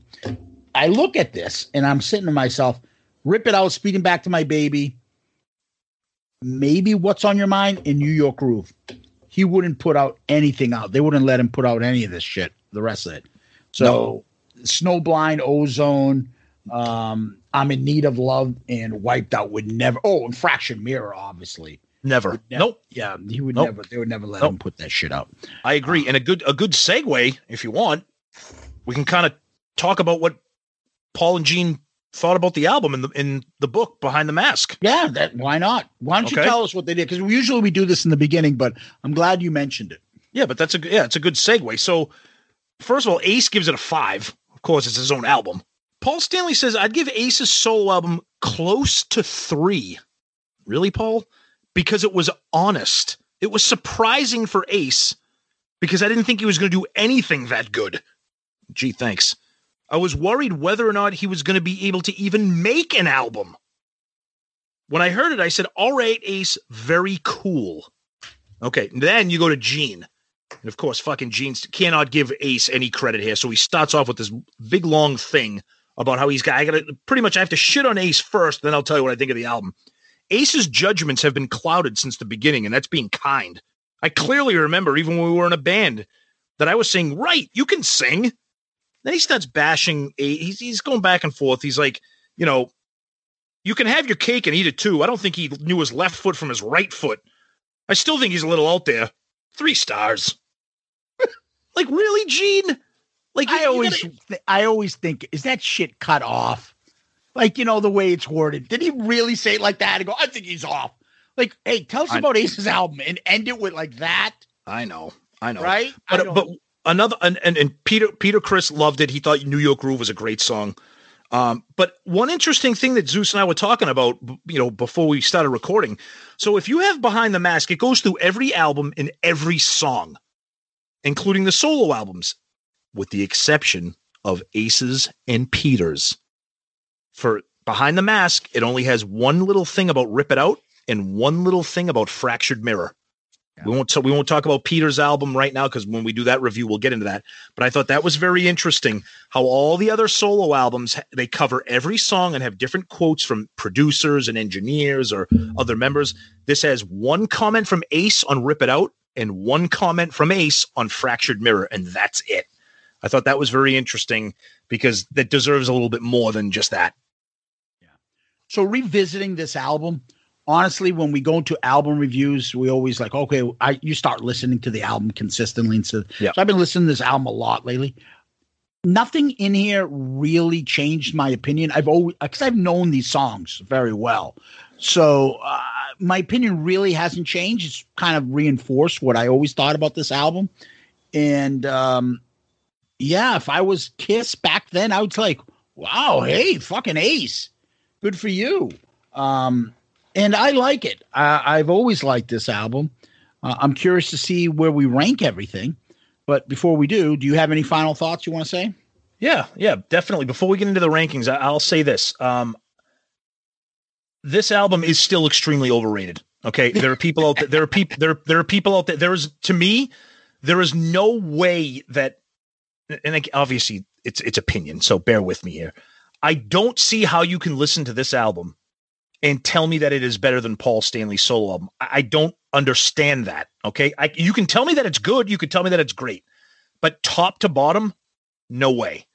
That being said, I will say, I came out of this because when we do our album reviews, we spend a lot of time with these albums, listening to them all the time. Maybe you spend more time listening to one song more than another. I came out of this liking this album more than I did previously, because I'll be honest with you, this is not an album I go to a lot. It's not. Rip It Out's one of my all-time favorites. Speeding Back to My Baby is good. The rest of the album is okay. But I came out of this being like, okay, it's a little bit better than I thought, but it's still tremendously overrated, and it will never be the best solo album. It just won't. And that's everybody's right to think that. I think people are enamored with the different sounding things on this. It's very, very Ace-like. It's very rock and edgy and drug-induced and alcohol-induced and hazy and crazy, and then that's cool. But for 8 songs and an instrumental, there's just no way it's even remotely close to being the best solo album. But it's decent enough, but it's still very overrated in my book. Well, let's get to the songs then first, Tom. 9 songs. You want to go first or should I? You can go first. Go ahead. Number 9 for me, I'm in Need of Love. Number 9 for me, Ozone. I thought that was going there. Number 8 for me, Ozone. Number 8 for me, New York Groove. What? Yep. Number 7 for me, Snowblind. Okay. Number 7 for me, I Need Some Love. Wow, wow, wow. Number 6 for me, Fractured Mirror. Number 6 for me, Wiped Out. I do want to make this comment, though. Sure. 6 and above, actually almost 7 and above, were kind of 7 to 4, I should say. Okay. Were all over the place. Like I could change them at any point. Okay. My top 3 were the same. My bottom 2 weren't changing either. Okay. Number 5 for me, What's on Your Mind? Wow. Number 5 for me, Snowblind. 4 for me, Wiped Out. 4 for me, Fractured Mirror. Yep. And that's Wiped Out, I said, from Ace Frehley. Ace Frehley. Not the Fat Boys. Oh, that's a great song. I love that. That's better. The Fat Boys Wipeout is better than Ace Frehley Wiped Out. Print it. That's the quote. I want you to come away with that quote from this album review. Fat Boys Wipeout better than Ace Frehley Wiped Out. It wasn't just the Fat Boys, with the Beach Boys too, right? Absolutely. Yep. All right. Number 3 for me, and these top 3 have always been the top 3, and it's always been the same order. Number 3 is New York Groove. Okay. Same thing for me. These top 3 have been the same for me. Number 3, What's on Your Mind? Number 2 for me, Rip One Out. Yeah, we got the same 1 and 2 flip-flop. Number 2 for me is Speeding Back to My Baby. Number 1, Speeding Back to My Baby. Yep, my number 1 is Rip It Out. Yep. Yeah. Well, kind of a little bit predictable, except What's on Your Mind is probably a little higher for most people. Yeah. And, but it's such a great song. And again, it's this is why we do these. We have opinions, and we love sharing them and doing lists. Now comes the even more fun part. Yep. Let's compare this to the other albums we reviewed so far, Tom. So this isn't just the whole Kiss discography. This is the albums that we reviewed so far only. So we reviewed Kiss, Dress to Kill, Rock and Roll Over, Ace Frehley, Gene Simmons from Kiss, Paul Stanley, Unmasked, Creatures of the Night, Animalize, Asylum, Hot in the Shade, Psycho Circus, Monster. Mm-hmm. So do you have your rankings for the album covers? You want to tell us? I have them. Yep. So my album covers are number 1, Rock and Roll Over, Creatures of the Night, Gene Simmons, Dress to Kill, Kiss, Debut, Paul Stanley, Unmasked, Psycho Circus, Hot in the Shade, Asylum, Monster, Animalize. Okay. Where do you put this? Okay. Again, it's the solo albums. I absolutely love these. It is fantastic. But it's not better than Gene's, because Gene's my guy. I'm putting him right behind Gene and above Dress to Kill. So he will be the 4th best. Yep. He will be the 4th best album cover. It'll go Rock and Roll Over, Creatures of the Night, Gene Simmons, Ace Frehley. I love these. And I love this picture of Ace. The colors, the tinting of the blue is just spectacular to me. So I'm putting it number 4. Wow. Yep. Tom, for me, I had my list like this. Rock and Roll Over, Gene Simmons. From Kiss. Dress to Kill, Creatures of the Night, Kiss, Paul Stanley, Asylum, Monster, Psycho Circus, Unmasked, Hot in the Shade, Animalize. Mm-hmm. I am putting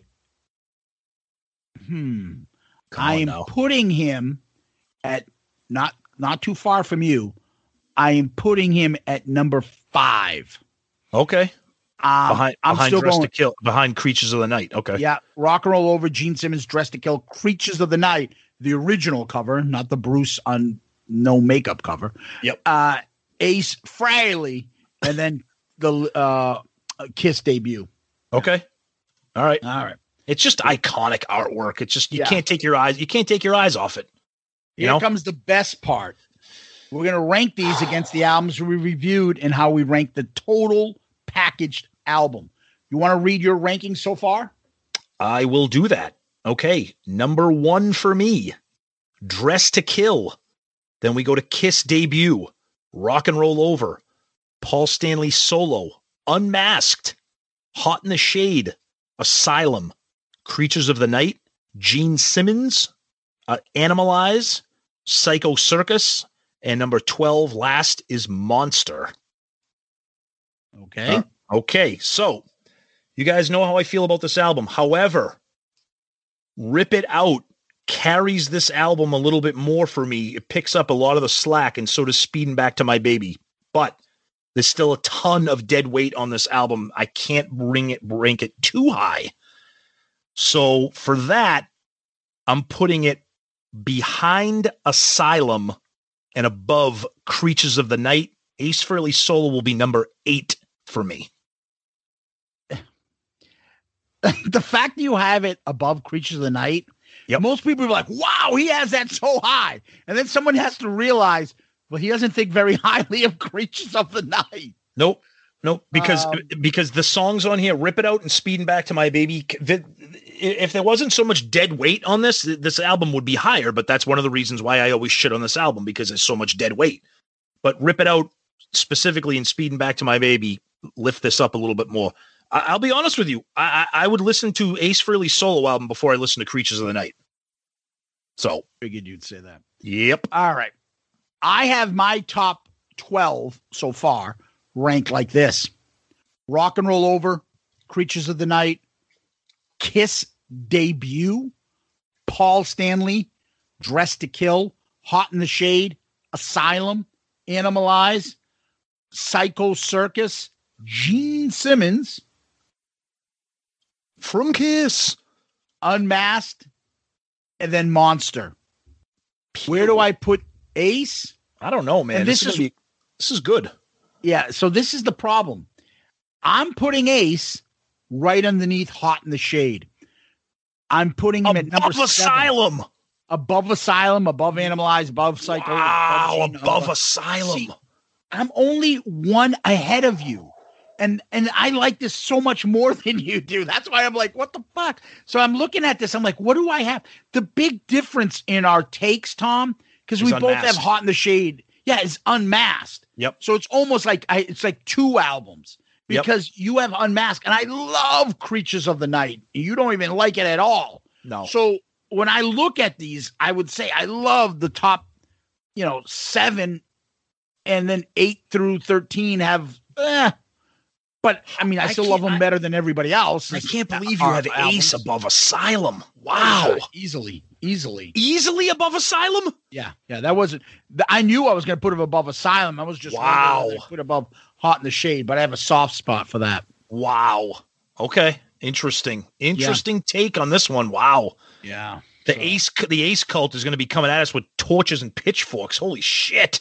How can you say Ace is better than they'll give a shit about Hot in the Shade, but how can you give a shit about that? You say Rock and Roll Over, Kiss, Paul. Put it this way. Dress to Kill. Put it. I agree. Put it this way. For all the shit we give people about Ace cult, me and you are the captains of the Hot in the Shade cult. Yeah. Exactly. Admittedly. That's okay. We wave that flag. Absolutely. Absolutely. Yep. So, Tom, that was a nice album review. Now we move on to our question of the week.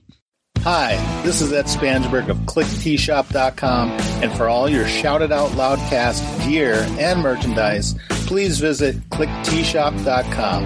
At ClickTshop, you can find lots of Kiss-inspired t-shirt designs, plus mugs, hats, hoodies, pillows, and all new fine art selections.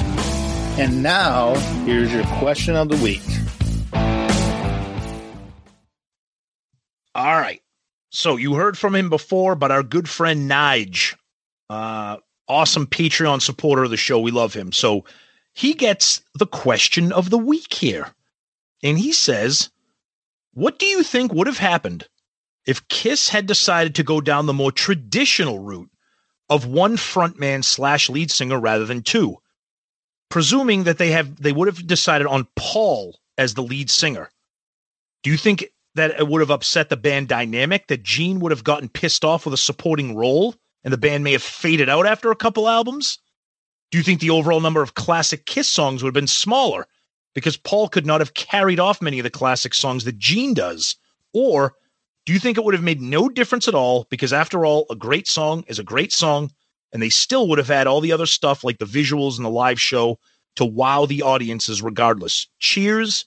Keep doing what you're doing, Nige. Take it, Zeus. What do you think of this one? I'm trying to picture this. They're not going to be as big, number one, because the way that the Peter songs go. Paul can sing, obviously, all the Ace songs. That's fine. Mm-hmm. Yep. He can't sing songs in the demon persona, but he could sing Dr. Love, like sex stuff. He could sing Christine 16. We know we like the version of God of Thunder. We do. The way that it came out, Gene's version, I don't think Paul can pull that off. He can't. I mean, could he have pulled off Beth? Yeah, but he's not pulling off Black Diamond. He's not pulling off Nothing to Lose. I think Gene could bite his tongue and be like, well, for the good of the band, I'm making money. Go ahead, do your best. I don't think his egos. I think it's the opposite. There's no fucking way that Paul would stay in the band if Gene was the only one singing. He would have left. He would have been like, I need to do my own thing. But I think Gene could hold back and be like, you know what? I'll help you, Paul. Why don't we try this? I think that would work, but I don't think the band would be as big. Yeah, I agree. I don't think the issues would have come from interpersonal band dynamics like Gene being jealous or whatever. I honestly think the problem would have been that the thing that put Kiss on the map and the thing that attracted the fans was the differing lead vocals, whether it's Peter doing Beth or Peter doing Nothing to Lose or Black Diamond, and Gene doing God of Thunder, and Gene doing She, Gene doing Deuce and Cold Gin and Watching You and Parasite. That made Kiss Alive, the album, what it was, and that made Kiss what it was.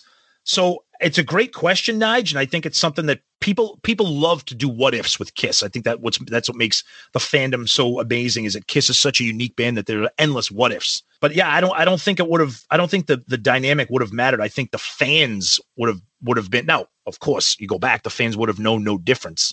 But knowing what we know now, I don't think it would have worked, and I don't think it would have been as successful. Kiss would not have been the band that they were. Having those multiple lead singers gave the band the success that they had. But the other part to this is they kind of did the whole "we're the Beatles, but heavier, four of us, four individuals, four singers." Like, exactly. That would take away from that. Yep. But Nige, great question, buddy. Thank you, and of course, thank you as always for being part of the Patreon family. We appreciate that very much. So thank you, buddy. Great question. So tell us a little bit about some stuff about us there, Tom, then. All right. So as we just read here, you guys send us emails, okay? And that is at shoutitoutloudcast@gmail.com. Shoutitoutloudcast@gmail.com. Send us feedback. Send us questions for the show. Big part of this show is reading a question. Every episode we do that, and of course getting episode feedback, ideas for shows, comments, whatever. Please use the email shoutitoutloudcast@gmail.com. And then of course we're very active on all the social media, Twitter, Facebook, Instagram. Send us DMs on all of those. Our Facebook group, the Shout It Out Loudcasters, is growing by the day. We're past 2,500 members. That's amazing, guys. Thank you. Just a fun place to share pictures and stories and ask questions and get into some toxic-free Kiss talk, Kiss discussion. So jump in on that. And of course, we are part of the amazing Pantheon podcast network of shows. Tons of great shows, all different genres. We got the great Martin Popoff on there. I know you guys are fans of his. He's a rock journalist extraordinaire. And then we have some of our friends on there too. Decibel Geek, Cobras and Fires. Those guys, they're all on Pantheon. So great bunch of family shows there. Check them out. And of course, as we said with our question of the week, we got our buddy Ed over at Click Tea Shop selling great Kiss-inspired merchandise, including Shout It Out Loudcast gear as well. So check him out. Click Tea Shop. Click with a K. So the other aspect, Tom, is that people can always DM us on Twitter, Facebook, Instagram. Please feel free to contact us. You have questions, comments, anything else you want to talk to us about. Don't forget to subscribe to our YouTube channel. That's constantly growing as well. And we appreciate the feedback there. Give us one of those 5-star child reviews on Apple iTunes. We appreciate those as well. And we always will read them when we get them. And I always like to repeat the email because I think that's always our funnest way for us to get interaction from you guys, because you guys can go as long as you like. And that is at shoutitoutloudcast@gmail.com, shoutitoutloudcast@gmail.com. And don't forget our Patreon account, and patreon.com or the Patreon app. If you want to help and contribute to the cause here, we'd appreciate it. Before we jump into famous last words, I want to give a special shout out to a very important fan of the show, dedicated fan of the show, our Boston buddy, John, also known as Moving On 266 on Twitter, Boston buddy. He sent us copies of the Kiss Alive 35 show from Boston. Burned the CDs for us. And we can't thank him enough for that, John. That is a awesome thing you did for us. We are unbelievably grateful for that. We thank you for taking the time, sending us those. Can't wait to sink our teeth into them and really take a look at that, because neither one of us got to go to those shows. So again, John, shout out to you. Thank you for that. Thank you for being a big fan of the show and always interacting with us. We appreciate it very much. Yeah, absolutely appreciate that. That was real great. Thanks again, John.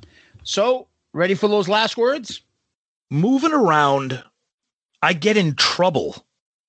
When I'm feeling so low, and out of my mind. Babe, I don't want to burst your bubble. Girl, you know the reason why. All right. Settle down. So I went to the table and reached for a bottle and poured me a glass of wine. Took a few sips, looked around, and I was feeling fine. But an hour along, coming on strong, I was getting drunk. Next thing I knew, I looked at you. I was blind as a skunk. Can you imagine Paul or Gene being like, that's perfect. Let's put that on Rock and Roll Over. Move over, Detroit Rock City. We have a new king of the Kiss catalog. Unbelievable. Unbelievable. So, Tom, thank you very much. Kiss Army, thank you very much. We appreciate it. Love you guys. See you next time. Guys, thank you so much. We always appreciate you guys so much. We're anxious to see what everybody thinks about the Ace solo album. We know there's the Ace cult out there. Let's see how big it is. Thank you guys. And Zeus, as always, thank you, my friend. Peace out, Girl Scout. We love you! Good night!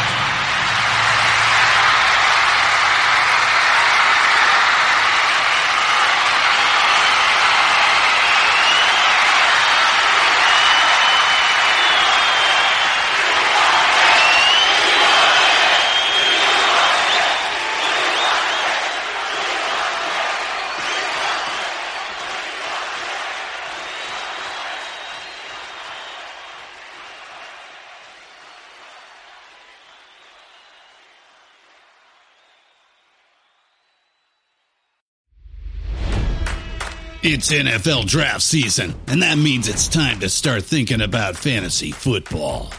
FantasyPoints.com features industry-leading experts and prognosticators using proprietary hand-charted data to help you score more fantasy points. FantasyPoints.com is the place to go for whatever kind of fantasy football you play. Whether you play fantasy football, daily fantasy sports, or do a little bit of everything, Fantasy Points has the meticulously researched content to guide you to victory. And why wait for the fall? Fantasy Points also covers the new spring football league, the UFL. Join the guru, John Hansen, Scott Barrett, Joe Dolan, and other massive names in the fantasy football universe with an exclusive offer. Use code Pantheon for 15% off any Fantasy Points package, including the all-in package, with access to every article, tool, and data nugget that Fantasy Points has to offer. That's FantasyPoints.com and code Pantheon for 15% off at Fantasy Points. FantasyPoints.com, code Pantheon. Score more fantasy points.